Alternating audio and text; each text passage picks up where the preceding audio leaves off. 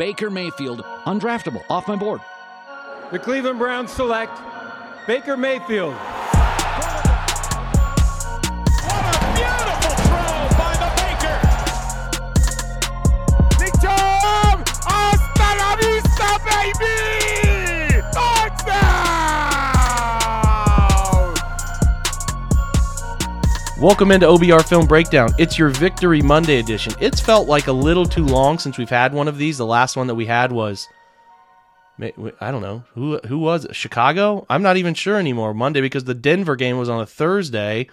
It's great to have a Monday morning with a victory for your Cleveland Browns. Boy, did they rise up to the challenge, and we are going to talk all about that in just a moment. But before we do, on this Blue Wire Podcast Network, our good friends at tickpick.com, tickpick.com/breakdown.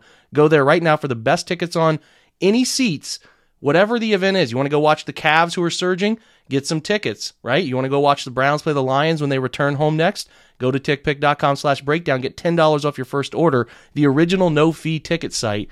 Price you see when you're shopping is the price you pay at the end. No additional random fees as you see on some of the other major players in the industry. Take advantage of the offer they have. If you find a cheaper ticket somewhere else, they'll match it up to 110% if you can prove it. Great app. Allows you to go in there, check local restaurants, figure things out about the stadium, whole bunch of great stuff. But if you want to use the $10 off your first order, go to tickpick.com/breakdown on your web browser, and then you will get that offer for all the listeners of this podcast. I am now going to welcome in Mr. Stephen Thomas, live from somewhere in the ocean, I would imagine at this point. Or are you home, Steve? Where are you at this current juncture? I'm at home giggling about TickPick. Yeah, well, you know, they pay the bills, so, you know, it's... Because mentally, I am 12 years old. Well, you know, I got to make sure to spell it. I spell this thing out and articulate it as well as I can for the listeners. But as we giggle through I was giggling in this game. How great was it to watch your Cleveland Browns, who it has felt like the longest conceivable week, Steve, for Cleveland Browns football. And I haven't felt a week like this since the Freddie Kitchens year. It's just been a while where everything was like, God, I don't want to wake up and talk about Browns football today. Really dreading all the different annoying parts of this past week. And to get to Sunday and have it be as quick as it was, right? As quick as it turned into a really fun game. It had that first drive had that feeling, Steve, where it was like, man, this could be a really long day. I'm going to pull up the stats here in front of me. That first drive, if we're looking at possessions, ended up being an interception. They were 11 plays into that first drive. On the 11th play on the 1-yard line, Denzel Ward jumps a little pivot route from Jamar Chase. And that was a terrible Joe Burrow throw. But from right there, it was fun moving on. And that was pretty great, Steve. We needed that in the worst way, man. They did too, obviously. Yeah, this week was a hell of a year, wasn't it? I mean, yeah. And I think just to sort of twist what you said just a little bit, if we could have actually woken up and talked about Browns football, it might not have been so bad, but we didn't. We talked about locker room personalities and videos on Instagram and who liked what. It was like being in a middle school lunchroom all day, every day. It was just ridiculous.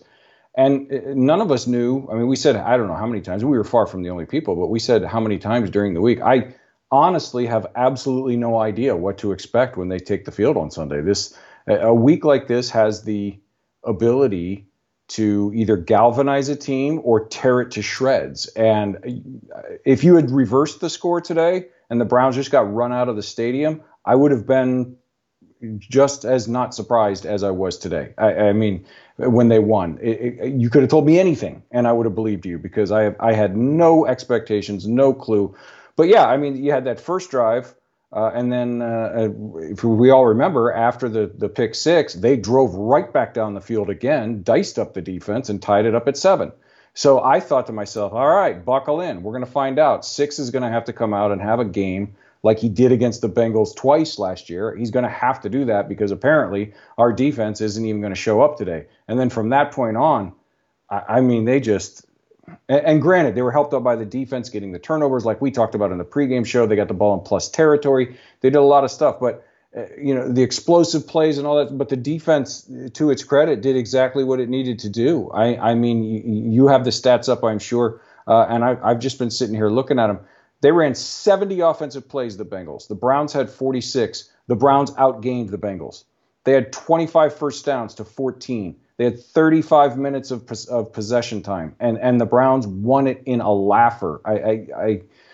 Which made it weird. And I'm very curious to see your film breakdown on Tuesday when you do that, because I think it was because of the big strikes, the quick strikes. The 99-yard pick six, the whatever it was, 72 yards, whatever it was to DPJ, and the 70-yard Nick Chubb run. They scored so quickly. Those two were, I think, the first or second or maybe the third play of the drive. So the Bengals had a friggin' ball all day. So it was like, it did not feel in any way like from watching the game, the Browns were completely in control like they were. It sort of felt the opposite because the Bengals had the ball all day. I mean, the offense was just never on the field. So it was such a weird flow, the way it all fell together. You look at the box score stats, you would think that the score was reversed. But I mean, the two biggest things, we hit on a lot in the pregame, but the two biggest things, and we've been saying this for a few weeks now, they had to get some turnovers and they had to get more explosive plays. They were taking shots deep. The whole narrative about how they're not throwing the ball deep anymore, and Stefanski has neutered Baker and blah, blah, blah. It was always garbage because they were taking the shots. They just were not connecting, which made it feel like they weren't throwing the ball deep. Well, today people are like, oh, see, they're throwing the ball deep again. No, they're completing the ball deep again. That's kind of a significant difference. Yeah. So, if you can do that on a consistent basis, it makes everything else so much easier, because you mentioned in the pregame that their margin for error, the way their offense had been operating, was extremely slim. And we said the lack of explosive plays makes it that way. So if you think about it, and I'm not trying to say, it wasn't as good as that's not what I'm saying at all. What I'm saying is if you take out the two big explosive plays, when they did get down into the red zone, that inconsistency and those struggles still continued today. They kicked field goals. They missed their first field goal of the year. So if they hadn't had those two big explosive plays, the margin for error would have been tiny, and they may well have ended up losing that game. But this is what we said. When you get these big plays, and it sounds simplistic, but when you get these big plays, it makes everything else so much easier, and you don't have to be flawless in the rest of the game to have a chance to win. You can make some mistakes, and they did. They made some. They had 10 penalties, for crying out loud. So, if you can do that on a consistent, and I'm not saying get 3 touchdowns of over 60 yards every single game, but if you can threaten the deep part of the field and hit 1 or 2 of them, even if it's not for a touchdown every game, it takes the pressure off everything else, and you can afford to be, a little more less than perfect and still come out of there with a W. We're driven by the search for better. But when it comes to hiring, the best way to search for a candidate isn't to search at all. Don't search, match with Indeed. Indeed is your matching and hiring platform with over 350 million global monthly visitors, according to Indeed data, and a matching engine that helps you find quality candidates fast. Ditch the busy work. Use Indeed for scheduling, screening, and messaging so you can connect with candidates faster. Leveraging over 140 million qualifications and preferences every day, Indeed's matching engine is constantly learning from your preferences, so the more you use Indeed, the better it gets. Join more than 3.5 million businesses worldwide that use Indeed to hire great talent fast. And listeners of this show will get a $75 sponsored job credit to get your jobs more visibility at Indeed.com/Blue Wire. Just go to Indeed.com/Blue Wire right now and support our show by saying that you heard about Indeed on this podcast. That's Indeed.com/Blue Wire. Terms and conditions apply. Need to hire? You need Indeed. Another day is here, and you're ready for it. What to wear? Check. Breakfast, lunch, and dinner? Check. Planning for what's next and how to save for it? That's where Bank of America can help. For your financial to-dos, Bank of America has experts ready to help get you closer to your goals. Get started at one of our local financial centers or 24/7 in our mobile banking app. Find a location near you at bankofamerica.com/talktous. What would you like the power to do? Mobile banking requires downloading the app and is only available for select devices. Message and data rates may apply. Bank of America NA, member FDIC. Great points there. And listen, someone needs to teach, I don't know how you can play football your whole life and Clowney and Malik McDowell can't look down the line and figure out, hey, man, we're a full head length offside here. What are we doing? That's really, really weird. I don't know if they got asked that question after the game. It's strange. I mean, the 10 penalties, it's like we talked in the pregame about the types of penalties. Are they the boneheaded types of penalties? Not aggression-based penalties, DPIs, face masks, holdings on the level of a snap and, a running back cuts outside. Maybe you're expecting him to cut inside. I get that. I can understand that.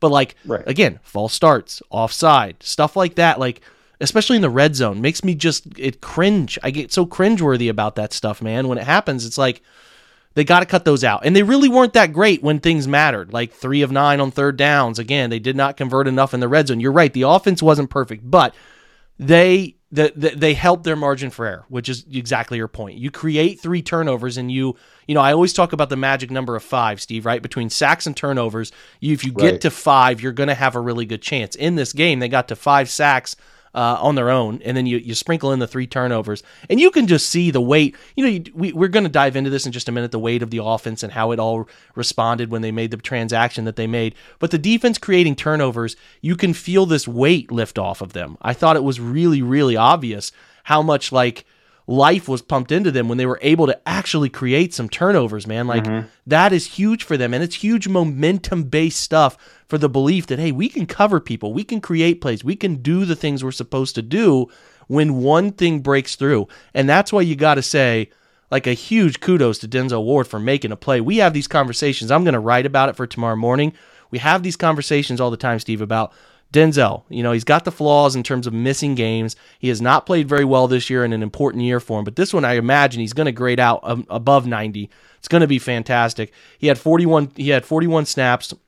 There was 1 catch in his direction for 11 yards, and I think he had a 0.0 passer rating when targeted. So, that negates it out when you return a friggin' interception 99 yards. But that's the stuff you want from Denzel Ward. And the general point here, Steve, is that if Denzel can start matching the play of Miles, and from that they can get Baker to start matching maybe the level of play that you see consistently from Nick Chubb, that's the core 4, right? Nick, Baker, Denzel, and Miles. Those 4 guys, if the Browns are going to go the places that we all talk about, we all dream about, those are the dudes that have to be the dudes all the time.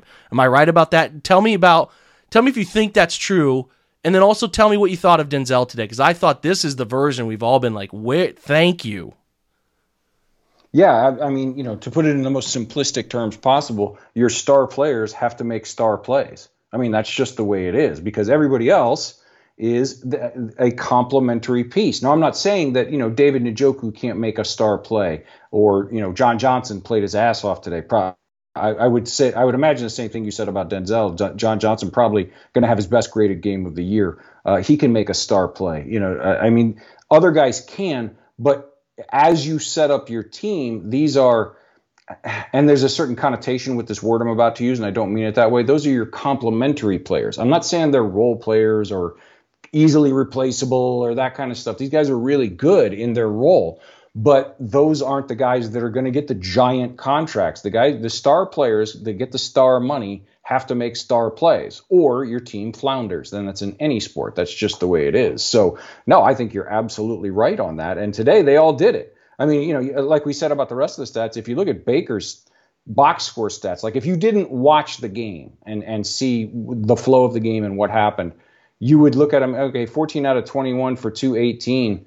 I mean, it's not a bad day, but, he really didn't dominate or, it's not, those aren't Marino and 85 numbers, but when you saw what he was asked to do and how precise he was, I thought the decisiveness and the anticipation and the pinpoint accuracy that has been lacking for since the first half of the Chiefs game, if we're being perfectly honest.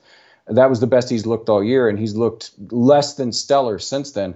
I thought he threw the ball as well as he has all year. And again, I'll wait for your breakdown because, 8 times out of 10, I think something, and then I get these texts from you like, it was so much better or so much worse, or like I'm completely wrong. But just from watching it, it looked like he was in control and doing exactly what he needed to do all day. As far as Denzel, yeah, I mean, John Dorsey, did some good things. and he did some bad things. This has nothing to do with that, but he said something. Because remember, the knock on Denzel was the physicality and the tackling and all that kind of stuff. And he said, your corners are paid to cover. And that's absolutely right. Now, they can't be awful tacklers. There's a line, but as long as they're, adequate in the tackling department, what you want them to do is knock the ball down. And if I'm not mistaken, they had 8 pass knockdowns today. I think I don't have that number in front of me. You might have it. I saw it somewhere before. They had 8 passes defense today, which means they're getting into the throwing lanes. They're getting their hands up. He had one in the end zone on Jamar Chase. Or no, it wasn't Jamar Chase. I forget who it was. But it was Higgins. Higgins on that. It was acrobatic effort, but he got a hand in there and broke it up. Just enough of the one arm so that he couldn't, clamp down on the ball. And broke up the pass. And he had a couple more of those. And Greg Newsome had a few of those. And I think John Johnson had a few of those. And I'm not just talking about the ones that got tipped into interceptions, including the one that was called back by a penalty. But I'm just talking that those are huge plays. And he was, just like I said about Baker, he was anticipatory. He was stepping into the lanes. You're right. It was I don't know what Joe Burrow was looking at on that pick six. He's better than that. Joe Burrow is a really, really good NFL quarterback, guys. He's going to be annoying for a long time in this division. But that one, I don't know what he was looking at. I don't know why he threw it. The route could have been better, I think, too. But it was quite clear that Denzel diagnosed it and was already in the throwing lane before, Burrow cocked his arm. And I have no idea. But just the fact that he was reading that stuff and it seemed to be a step ahead. You often hear guys say, oh, he ran the route for the receiver. Him and Newsome did that a lot today. So, yeah, I'll be shocked if he doesn't come out with a tremendous grade from PFF. But, even more importantly, like I said back at the beginning, you want that big extension. And it's hard to say that he shouldn't get something. Maybe he doesn't reset the market, but I think he should get a big extension and they should keep him here as long as they can. But you got to play like you did today. And I think, to your point, they're going to need it a lot for the next 8 games because the 3 out of 4 losses reduced pretty much their entire margin of error as far as the playoff chase and the division chase goes. They need to win a lot of football games to make it into the playoffs and make a deep run. And to do that, they're going to need, among other guys, they're going to need 21 to play the way 21 played today. He was great. He was really great, and people are asking me, and I understand the question, like, what was different about him today? Well, some days you just play better than others. It's less obvious to see for corners, right? Corners get like 4 or 5 plays, Steve, in a game where everybody's eyes are watching them. And a quarterback plays bad or plays good, you generally have a clue. But like, hey, did Grant Delpit play really well? I don't know, man. I'm gonna have to go watch it. But Denzel on the eyeball-driven plays where he was front and center. He showed up. To answer your earlier question about pass deflections, according to Pro Football Focus and this True Media that I have in front of me, they have Greg Newsome with 3. He was phenomenal today, and all the Browns were. Catch point delivery. He's a stud. They what want. A pick, man. God, that was a great pick. He's a great player, man. As far as at the catch point, the Browns won the day. Like, they were making the plays at the catch point, which is so good to see because that's what the NFL is turning into more than anything else. Can you break up passes? Can you make the tough catches? Denzel Ward had 2 pass breakups. Malcolm Smith had 1, and then A.J. Green, who I continue to really like A.J. Green a lot. Yes. We don't know what's going on with Grant Delpit. Greedy Williams. We really, really hope it's not the same shoulder and it's not the same sort of issue. We do not have any insight on that on here at 9 o'clock Eastern time on a Sunday night, but you just hope not. But I really do think A.J. Green is a player, man, who can step in and fill that void when needed. But we need to switch and talk about Baker real quick because I don't know, man. He's an enigma. Can I make one more point on cornerback play in general? And you tell me if I'm wrong here too. Sometimes, actually, I would think it frequently would be an appropriate word to use in what I'm about to say. If they do their job really well, you don't know it because the ball doesn't go near them. So when you're saying that they only have 2, 3, 4 plays a game where all eyeballs are on them, those are the play. Yeah, if they, let's say they had 4 balls thrown on them, they gave up 2 and they knocked down 2. People say, well, he had kind of an average day. Well, what about the other 47 snaps or whatever it was, where he was blanketing his guy so much that they didn't even look at him or forced him to the next read in the progression. So, it's so hard to look at cornerback play, especially from the broadcast angle, and decide how well or poorly a guy played, because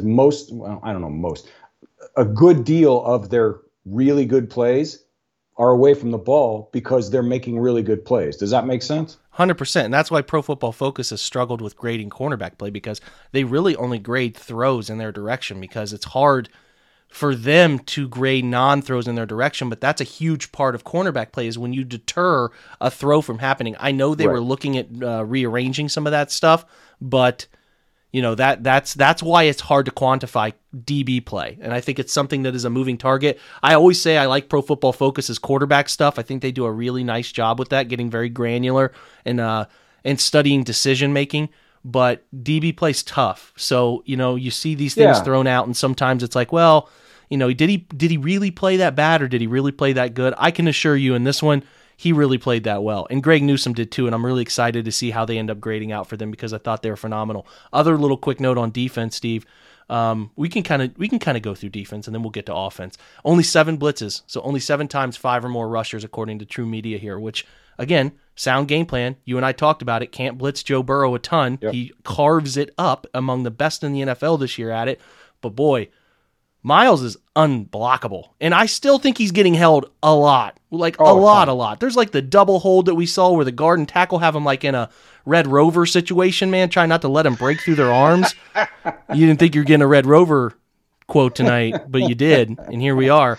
He's so just he's a freak. The OBR, folks. That's what we do, folks. We get you all angles. But yeah, I mean, otherwise I thought Miles was really, really phenomenal. John Johnson, like you said, stepped up to look like the guy that perfect shoulder on the football play that you've just been like, I've been waiting for some of those, man, where you guys are the ones creating those plays. It's like in your living room where the Leonardo DiCaprio gif where he's like clicking his fingers and pointing at the TV.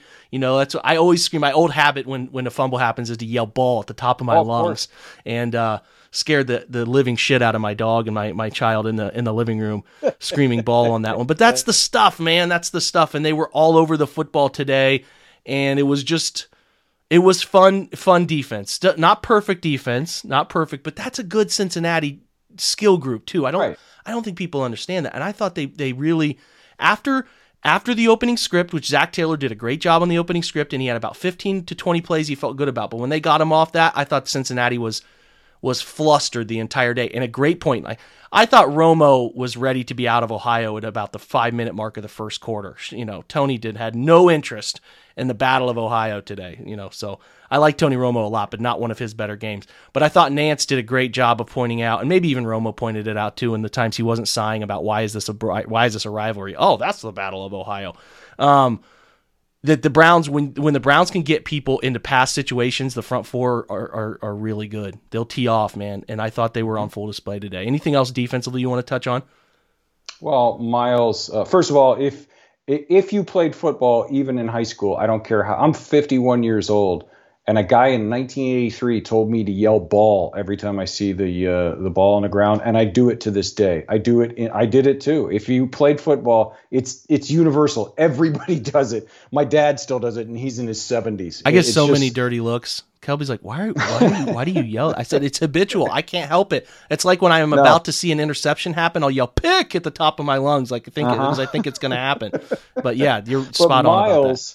I mean, what more can you say? Yeah, it's stupid to even argue about the holding anymore. They're not going to call it. They're simply not going to call it. It's like, when you used to yell about Bruce Bowen playing defense for the Spurs, or the Warriors making dirty plays against the Cavs, and they're just not going to call it. It's not. They have decided, for whatever reason, they are not going to call holding on Myles Garrett, probably because it would make every Browns game 7.5 hours long, because every other offensive possession for the other team would end up in a 1st and 75 because you'd call holding on the guy trying to block Myles 5 times in a row. But Myles I put this out today, I looked at the numbers, he's got 12 sacks in 9 games. Officially has 12 sacks because he had 1.5 today. That comes out to 1.33333333 per game. And if you extrapolate that out over a 17-game season, he is currently on a pace to break Michael Strahan's record. So we are just a little bit over halfway through the season, And if he can, like let's say next week they go to New England and he puts up a 3.5, 4, a big game, a big one. Now that discussion is going to get real serious. If he keeps getting, one a game, 1.5, and all that kind of stuff, it'll be fun for us to track in Cleveland, but it's probably not going to get a lot of national attention. But if he can go out and have another big day like he had against Chicago a few weeks ago, it's going to start getting a lot of attention because that is an impossible record. It's to average that many sacks a game over an entire NFL season. Superhuman doesn't cover it. That year Strahan had was ludicrous. You cannot block somebody when they're on a tear like that. And Miles has been, as we can see with all the holding, unblockable for 90% of the season. So I just wanted to bring that up. He was cheated out another one, Steve. He had the sack on the one where McDowell was offside. That was his sack. So he could have had 2.5 in this game. And I think he had one where Burrow was out of the pocket and he grabbed him from behind and it ended up being like a half-yard gain or something like that too. I think there was one of those. No, that was his half. They actually did give him a half sack on that one. Oh, that was a second and 11. But yeah, he could have had 2.5 in this one. He's been cheated out of so many more when he's being held. It's bananas. That's the actual sack that he did record. The first step off the line is madness. When he times up the snap just right, you're done. It's literally a video game type of situation. I do want to talk real quick about Troy Hill. 2 sacks from the defensive back position. I thought he gave up an early first down on that first drive where he slipped a little bit and T. Higgins caught it. But other than that, I didn't notice him much except for exceptional plays. He's a little older, but I think he's got a real chance to stick around another year. I think he's been pretty good for the most part this year. He's not a big dude, but he's certainly aggressive and not afraid of contact. I don't think, like I said, he's been perfect or near. If we go check the data from those who track it, I don't think he's going to be at the top of the NFL in slot coverage this year, but I do think he's been such a wild upgrade to Kevin Johnson last year. Oh, absolutely. And I think today, and I asked you this on the post-game show on the Twitch channel, which we were recently made partner, if I can give us a little plug there and a little pat on our back. In 3 months, that is impossible to do, and we did it anyway. But I think Troy Hill and Denzel and Greg Newsome, they all played well on their own, but they also benefited from the improved play at the safety spot, which has been a sore spot for you all year, I know. John Johnson, we were thrilled. Great pickup. I still think, even if he had a terrible year, it was the right move at the time. I love the signing. It was tremendous. But he has not been playing the way we all expect him to until today. And obviously, this sounds simplistic, but when the guys behind you are doing their job, it makes your job so much easier. And so I think he benefited from that. And yeah, they blitzed 7 times total, and I think they got to Burrow twice out of those 7, which is very unusual. The one early that I think it was Troy Hill, where he blindsided him and almost knocked the ball out. That was a huge play because the offense was moving the ball, I don't want to say at will, but they were doing pretty much what they wanted to that point. That was a massive, massive sack right there. I think that made it like 2nd and 19. They threw on second down. Right. They threw for like 16, and then the Browns had the 2 incompletions straight in a row. Burrow missed Pirine in the flat, right, and then they threw that 4th down and 3 try. So yeah, it was absolutely massive to get them off the field there because I think, correct me if I'm wrong, that's when Baker hit Donovan Peoples-Jones, right? Yeah, that was the next play. That was pivotal. Him and Anthony Walker, their play, much like people like to say about Jarvis on the offensive side, Troy Hill and Anthony Walker's contributions, they both had really good days on the field today, but with so many young players on this team, those 2 guys who have been around, Troy Hill has been around a lot, 5 years longer than Anthony Walker, obviously, but their contributions in making sure the younger guys know where they're supposed to be and know why, to explain to these like mentor type things. Those can be fantastic. And yeah, obviously a very big upgrade on what Kevin Johnson did last year. Gave all he had, but just didn't have much left to give. It's tremendous on the field. And yeah, he's here on a 1-year deal, but like a lot of these other guys, if they're willing to take, if they want a giant bag, some of these guys are going to be gone. But if Troy Hill says, hey, you know what? I like the situation here. I'm playing with John Johnson. I like the other guys I'm playing with. I'll take a little bit less money, especially since I'm over 30, to stay in a winning situation. I think he'd be a valuable asset to keep around for, at least another year, if not 2 more. Yeah, they had him on some, I can't remember the deal. Somebody will, I'm sure, respond to this pod and let us know. But I think they were voidable years, but I think they can keep him around. Man, I'm watching Matt Stafford just blow this game to Tennessee. He's thrown 2 straight interceptions inside the 10-yard line, which is bananas. The NFL is so weird. It's so they need weird, Odell man. Beckham. They do. They should go get him. That'll help. That'll help fix everything. Those are some Jared Goff throws. Anyway, talking about quarterback play, let's switch to the other side. I don't want to waste any more time on Odell, but it's clear to me that we may not know the specific answer here. Okay, we may not know the specific answer, but it's clear they're better apart. And Baker looked different. Baker looked prepared. Not that he wasn't prepared. I guess that's not the right word. He looked really comfortable, and he looked like a quarterback who trusted what he was seeing and trusted people to be in certain spots, and he didn't care who he was throwing to. And I think that's a huge thing. So, look, here's a point that Fred Gretha made in our post-game show. OBJ's 29, just turned 29. Not many people. Here's the list of the Browns who are 29 and older, not including Odell, who's still on the team roster. You ready? Joel Bitonio, Troy Hill, J.C. Treader, Charlie Hewlett, Malik Jackson, Malcolm Smith, Case Keenum. Everybody else is younger than Odell Beckham. You don't view Odell Beckham as a veteran, that type of veteran, but him and Jarvis, the only other guys who are their age, Jarvis is 28, Andy Janovich is 28, and Jadeveon Clowney's 28. Everybody else, and again, this is all Fred. This is a great point that made me say, everybody else looked up to Odell Beckham. He was like, people forget the rookie year Odell had, and then the second year, where I'm pretty sure in the second year he had the catch that is the all-time career changer scope of a personality and internet famous, right. And like he is the guy that that Baker's probably in college being like, man, it'd be really cool to throw to Odell Beckham when I got in the NFL. Or anybody. You forget how young these guys are. Austin Hooper's 2 years younger. Rashard Higgins is 2 years younger. 26. Anthony Walker. You think Anthony Walker's been around the league for 10 years. He's 26. Wyatt Teller, 26. Yep. They're younger. All of these guys look up to Odell. They view him as this personality that maybe they had a poster on their wall in college of Odell. Like, right. He is a veteran to them, and they're going to say all of these things to him because he's a veteran, the veteran leadership that they think they got from him, whatever. But it's pretty clear that Baker was like trying his butt off to make it work with this guy, and he just couldn't do it. And he's trying really hard, and I don't think, I'm not going tinfoil hat on this whole thing and saying he's trying to screw over Odell. That's not happening. But I think it's pretty clear that these two guys liked each other. They took a vacation together before week 1. They were playing Call of Duty together. I think that they liked each other, but I think Odell got worn down on the fact he wasn't getting the ball. And Baker, it was making him worse. And we talked about this, Steve, before they released him earlier this week. I said all the Browns should be doing is investigating whether Baker is better without him or not. Not trying to get to the scientific method of it, but is he a better quarterback without him? Because if he's worried less about who's on the other end of the read, or am I feeding the right guy? Am I trying to find him? I'm really nervous, man. I get out there, Odell's open. I got to get it to him. And just relax and play football. And that's a different dude out there. Yeah, stop thinking. Stop pressing. Stop trying to impress the older guy you look up to, right? I look up to Odell. I was at Oklahoma. I was watching his game with the Giants.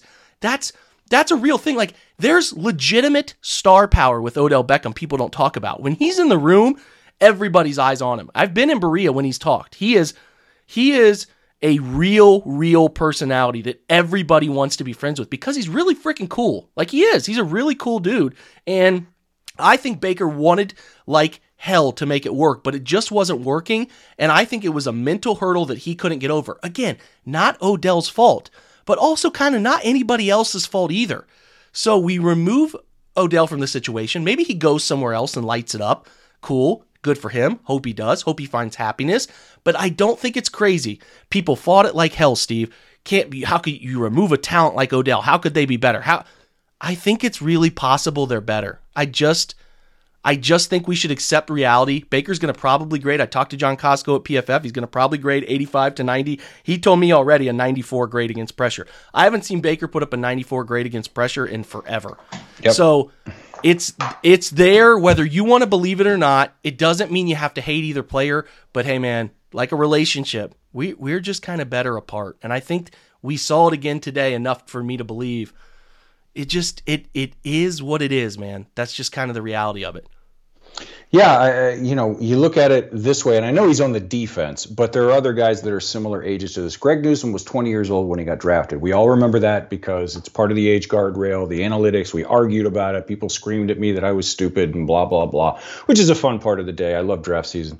But if he was 20, when he was drafted in 2021. That means in 2014, when Odell was having his big years and bursting on the scene with the Spider-Man catch and all the stuff that you were talking about, that was 7 years ago. Greg Newsome was 13 years old. That means that, what is 13? 7th grade? He's like a hero. He's like a hero figure. Exactly. So think about when you were 13 years old, whoever your favorite athlete was. If 7 years later, not only are you in the league, you're in the locker, you're hanging out with this dude. You're absolutely Baker's right. at Lake Travis. He's at Lake Travis when Odell burst onto the scene. Like, exactly. It's real, so man. You do look up to them. You learn from whatever job you're in, whatever career you're in. You look at the people who have been successful before. I did this in comedy.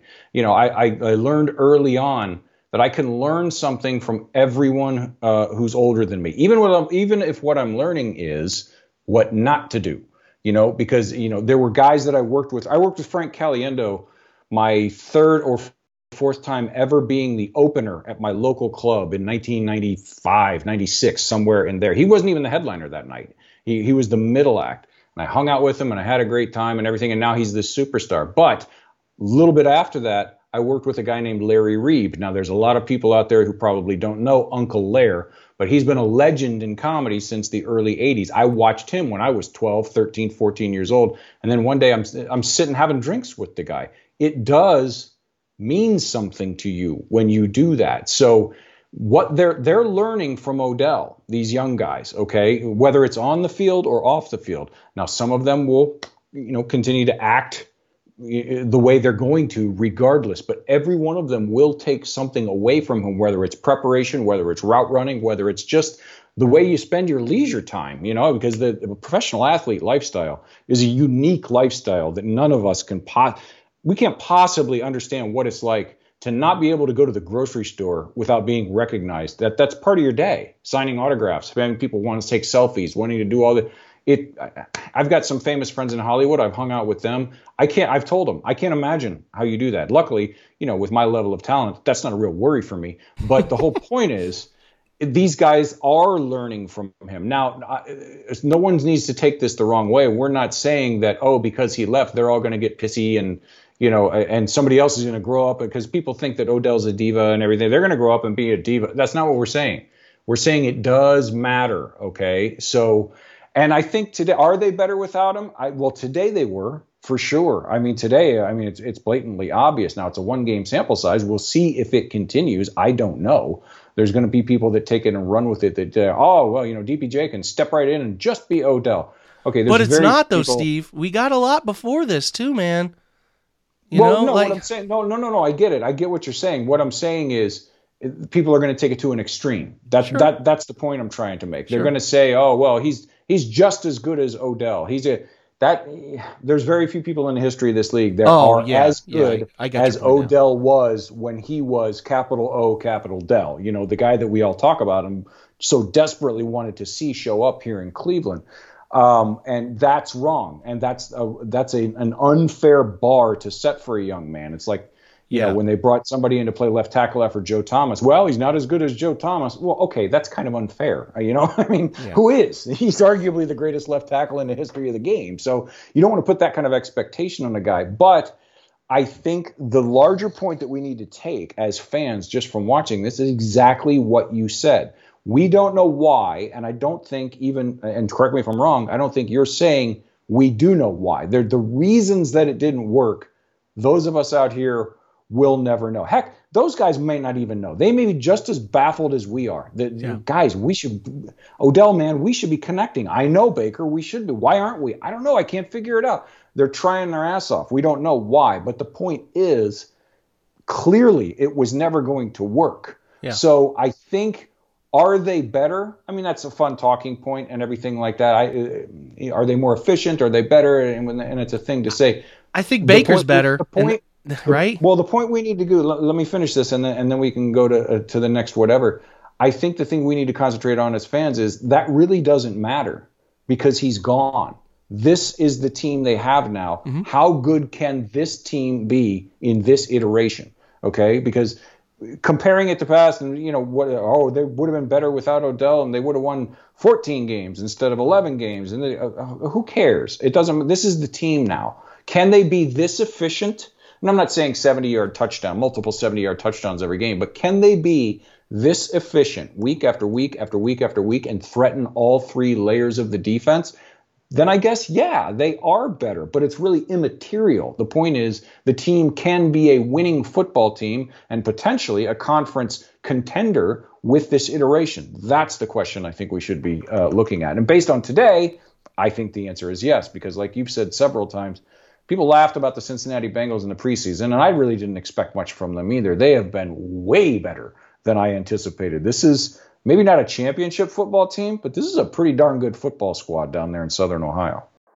When you need mealtime inspiration, it's worth shopping Kroger, where you'll find over 30,000 mouth-watering choices that excite your inner foodie. And no matter what tasty choice you make, you'll enjoy our everyday low prices, plus extra ways to save, like digital coupons worth over $600 each week. You can also save up to $1 off per gallon at the pump with fuel points. More savings and more inspiring flavors make shopping Kroger worth it every time. Kroger, fresh for everyone. Fuel restrictions apply. Yeah, it is. It is. I'm not going to scoff at this because, like I said, I do think that there's enough data that tells you Baker's better. I'm not saying the team is better. I don't know. That remains to be seen. And I'm not saying Donovan Peoples-Jones is Odell Beckham. Not saying that. Right. Definitely not saying that. But what I am saying is if the quarterback is better without him, for whatever reason it is, he's pressing to try to fit in with this guy, wants to be, he really, really, really wants to make it work with Odell, and they just can't figure it out. And it's making him stress all the time about how he's playing. And again, you pull away from the wrong target when it shouldn't be. I haven't thrown to Odell. I need to throw it to him. Now I find him and I miss him. I find him perfect. It works out great. He drops it. Like, for whatever reason, it doesn't work. And Baker's better without him. That makes your team better. It just is going to give your team a higher ceiling without him. So again, from Odell's perspective, I get it. It can be abrupt, but if you look at it from his perspective, as the status quo sat going into this week, and again, I don't agree with how he did it, Steve, but as the status quo sat, he said, hey, and I'm sure he talks to his agent about this. I'm not getting, my contract is not going to keep working here. They're going to cut me.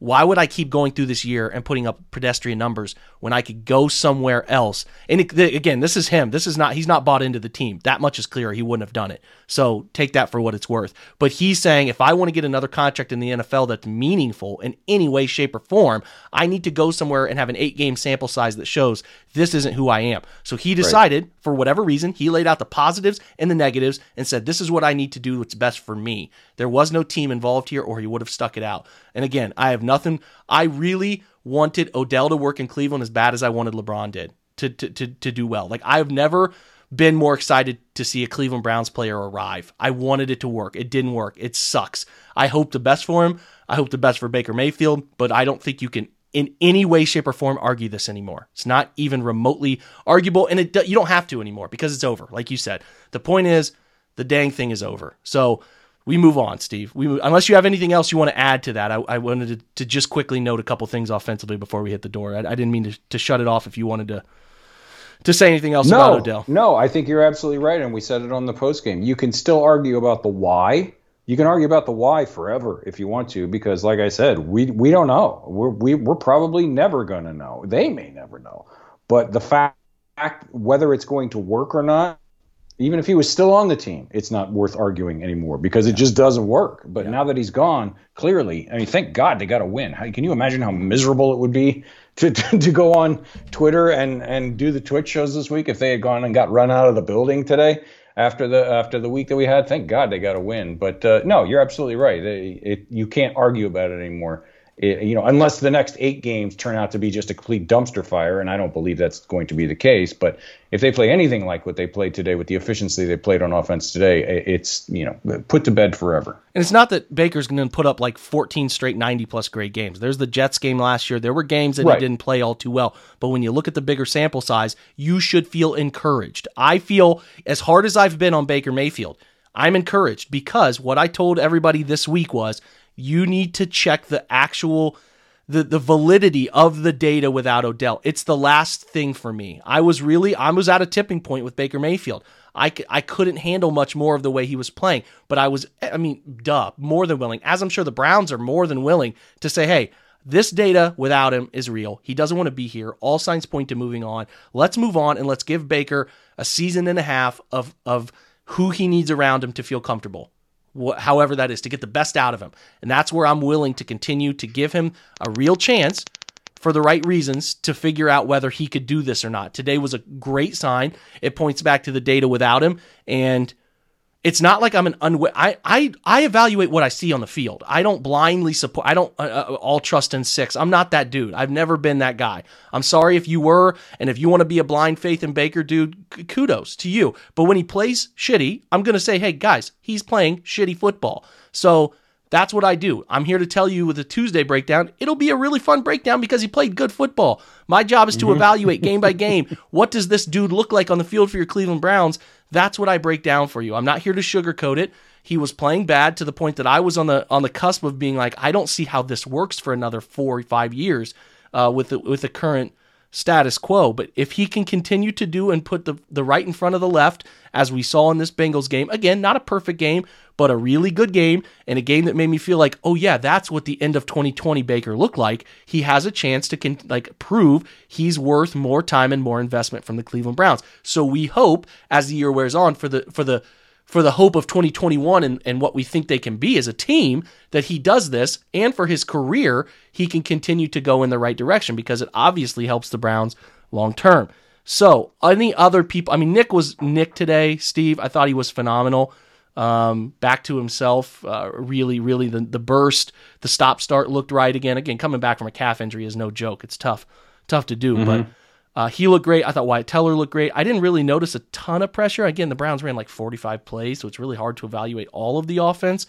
But, to Donovan Peoples-Jones, I don't know. I think the thing that's good, Steve, is that with Donovan Peoples-Jones, it is, we don't know still what his ceiling is, which is great for a 6th-round pick. I have a feeling, based on what we've seen, this guy can be a pretty good receiver. He can be a 3rd receiver or even reach out to being a 2nd best receiver on your roster type of player.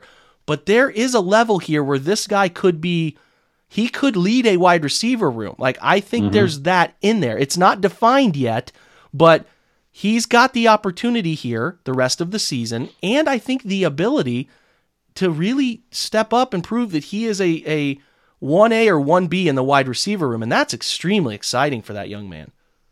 Yeah, I think real quick, I still wouldn't mind if they went out and got some John Smokey Brown, but I think if they had actual interest in doing that, they would have done it by now. He's been available for a few weeks, but I think a veteran presence like that and another deep threat could be a valuable addition to this wide receiver room. But yeah, I think I'm a little more rosy on him. I think he's a clear at least 2, and I think if it looks like he's going to be the one for the rest of the year, unless they pick somebody up or do something weird that I can't figure out. He's the one for the rest of the year, because Jarvis may be the emotional and mental leader and the veteran leader in that wide receiver room. And again, this is not a bash Jarvis thing, but his skill set, even when he is fully healthy, and he is clearly not right now, he is gutting it out because he is a warrior. And this is why so many people love him and defend him to the point, probably farther than they should, because he's invaluable in that way. But his skill set is no longer, at least I don't think, that of being a 1. I don't think if they're going to make a deep run, DPJ pretty much has to be the 1 this year, because nobody else has the physical tools to take on that kind of stuff. So it's a great opportunity for him, and I think he's a 2. Right now, I think he's a solid 2. If he were to go play, he could be the Alvin Harper if they had a Michael Irvin. If Odell had been Odell, he could have been the Alvin Harper, which would have been a deadly duo. But I think you're right. I think if they continue to develop him, I mean, the physical skill set was never the question, but it was so hard to evaluate him coming out of Michigan because his last couple of years, the quarterback play was, better than I could have done, but God, atrocious, doesn't even cover it. It was impossible, which is why he slipped to the 6th round. But yeah, I'm with you. With his size, speed, and the hands that he's shown, and the precision in the route running, and he's obviously puts in the effort in the blocking aspect and everything, which is critical in this offense, I think you're right. I think he's not there yet, and I'm not overselling this, but he could be a pretty deadly wide receiver 1 for this team for a long, long time. It's exciting. It's exciting for where he can go. It's opportunity cost, right? He was never going to get a ton of plays last year, especially the first half of the year with Odell and Jarvis both healthy in an offense that, is predicated on fewer wide receivers than more. And then, he got his opportunity late in the year, but they're still working in Higgins. They're still working in a bunch of other pieces. Jarvis was still playing. It's even Kadero Hodge was getting snapped. So it's opportunity for him. I thought early in the year, some people, and I think it was our Anthony Reinhardt put out a post about, he's run all these routes, he's not getting targeted. I'm telling you, he was open. I've looked at it. He was open. The guy is creating separation. Give him opportunities. The 2 sideline catches against the Bears on the back shoulder. Like, he is a dude. And they had to get him more involved. I'm excited that he gets to be more involved. He's been more involved over the last 4 weeks. Was heartbroken for him that he had the injury there, the groin in the pregame, because, man, he was coming on strong. It's good to see him bounce back. I'm so excited for where he can go, because coming into the year, I was a little nervous about it. I thought people were overselling him. But when I saw the first 3 or 4 games, I'm like, yeah, that dude he's figured it out. He's really figured it out. He's not going to be perfect, but as he's still young. What is he, 22? I think if I look at the ages, he's 22. He's young. A fantastic anchor. I don't know where Rashard Higgins goes. He had a weird, he didn't play much today, didn't have a target at all. I don't know where that goes, but it certainly looks like it's going to be Jarvis. It looks like it's going to be Donovan Peoples-Jones. It looks like it's going to be a little bit of your tight ends playing some wide receiver. Anthony Schwartz will get some targets. I thought Schwartz played well today. He did. I think people are way too hard on that young man. I think we all knew he needed nuance work coming into the year, and it's like the situation on the high ball from Baker in the Texans game is people like burying him. Like, give the guy time. He's young. He's learning so many things, man. So I have no qualms. I think they could definitely add a body. They only have 4 on the active roster, period. I don't think it would hurt to add a body, and you and I broke down. If you guys did not listen to the podcast over the weekend, Steve and I went through a ton of the potential wide receiver options out there, and I'll say this: go back and listen to it first, because you're going to learn all the names you should be paying attention to on Saturdays. But it's a good year to need a wide receiver, and I think they can go get a fun player to fit into what they do at that position in either first, second, or third round. I think they can go get some players. I'm excited about that. But even on day 3, and something else to throw in about Anthony Schwartz, and this. People yell at us, and they're going to do it again, about the age guardrail, and you're making too big a deal out of it. They don't really care. Why do they do that? Yada, yada, yada. Anthony Schwartz turned 21 last month. Okay? These are young kids. These are young kids. Kids, really. Mm-hmm. And I can say that because they think they would find out how old I am and go, man, how are you still alive? But when think about what you were like when you were 20, 21 years old. Everybody listening, think about it. You thought you had it all figured out, and now you look back at yourself when you're 30 or older, and you go, God, I was an idiot. These kids, and not only is he only 21 years old trying to find his way in the world, he's in a city where he's never been. He's probably away from his family and his friends and his support system for the very first time, so he's nervous all the time. It's hard when you're 20, 21 years old to be that far away from home. But not only are you being asked to play a sport at the highest level on the planet, but you're in a city like Cleveland, which has championship aspirations for the first time in 9 centuries, and the pressure is. These guys feel this. Don't think they don't feel the weight of all of our hopes and dreams and all our crushed hopes and dreams from the past decade that have built up, and how much we have all poured into this team as a fan base, and how much pressure that puts on these guys. Think about that. At 20, 21 years old, it takes time. It's hard to figure it out. He has to be used in a very limited role this year because coming out of Auburn, much like we just talked about with Donovan Peoples-Jones, quarterback play he put up with was atrocious. The offense was not very good at all, so he was asked to do like 3 different things, and that was it. So he's trying to learn the wide receiver position at the NFL level while being asked to contribute. That was the thing about DPJ last year. You hit on it.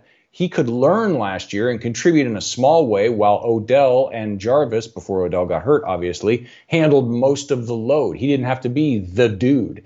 Schwartz, especially now with Odell gone, is being asked probably to take on a bigger role and produce more than he probably than the coaches expected to ask of him this year, just because of the situation. And again, as we said when he was drafted and all off season, even if he only makes a play or 2 a game, 4.2 is a rare gift. You can use that to your advantage in the NFL especially if he can just get a little bit better. If he can just and put him across from DPJ, they're going to open up a lot of things with just that speed. So yeah, as Jake said, give this kid some time. He turned 21 years old on September 5th.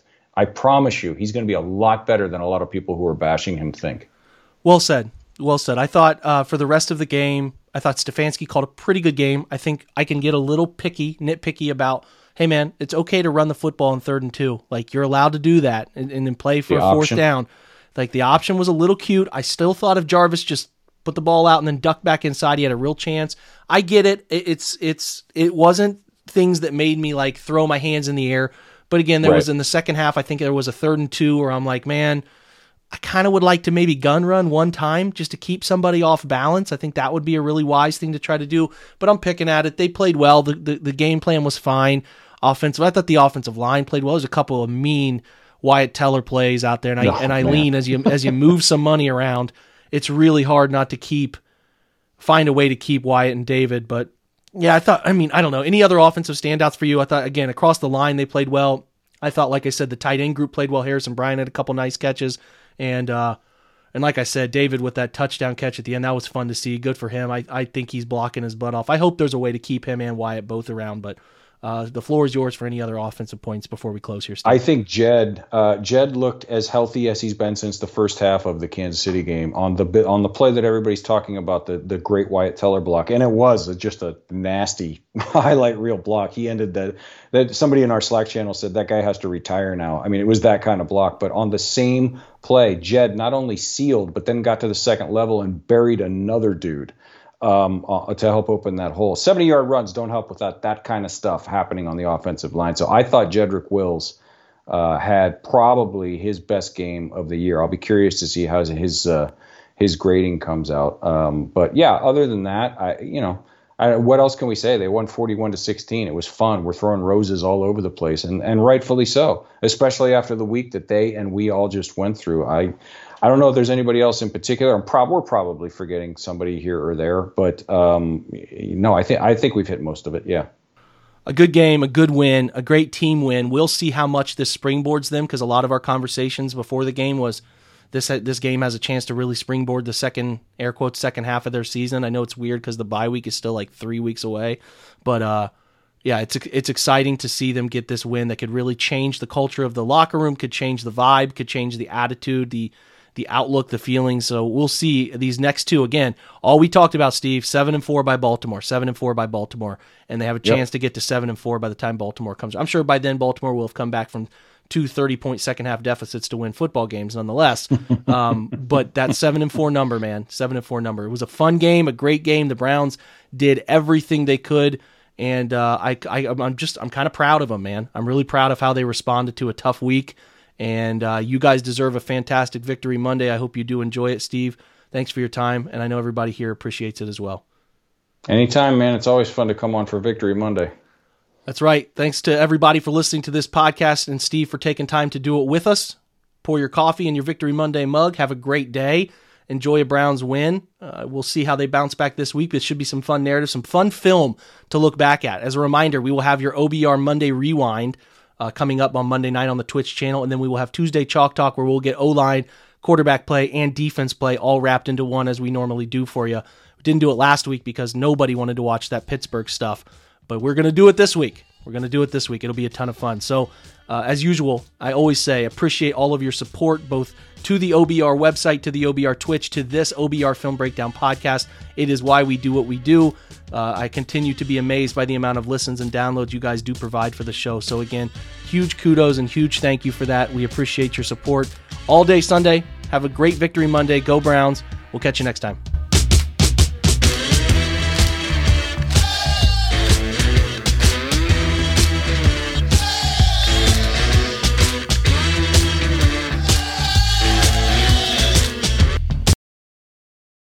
This is the story of the one. As a maintenance engineer, he hears things differently. To the untrained ear, everything on his shop floor might sound fine, but he can hear gears grinding or a belt slipping. So he steps in to fix the problem at hand before it gets out of hand. And he knows Grainger's got the right product he needs to get the job done, which is music to his ears. Call, click Grainger.com, or just stop by. Grainger, for the ones who get it done.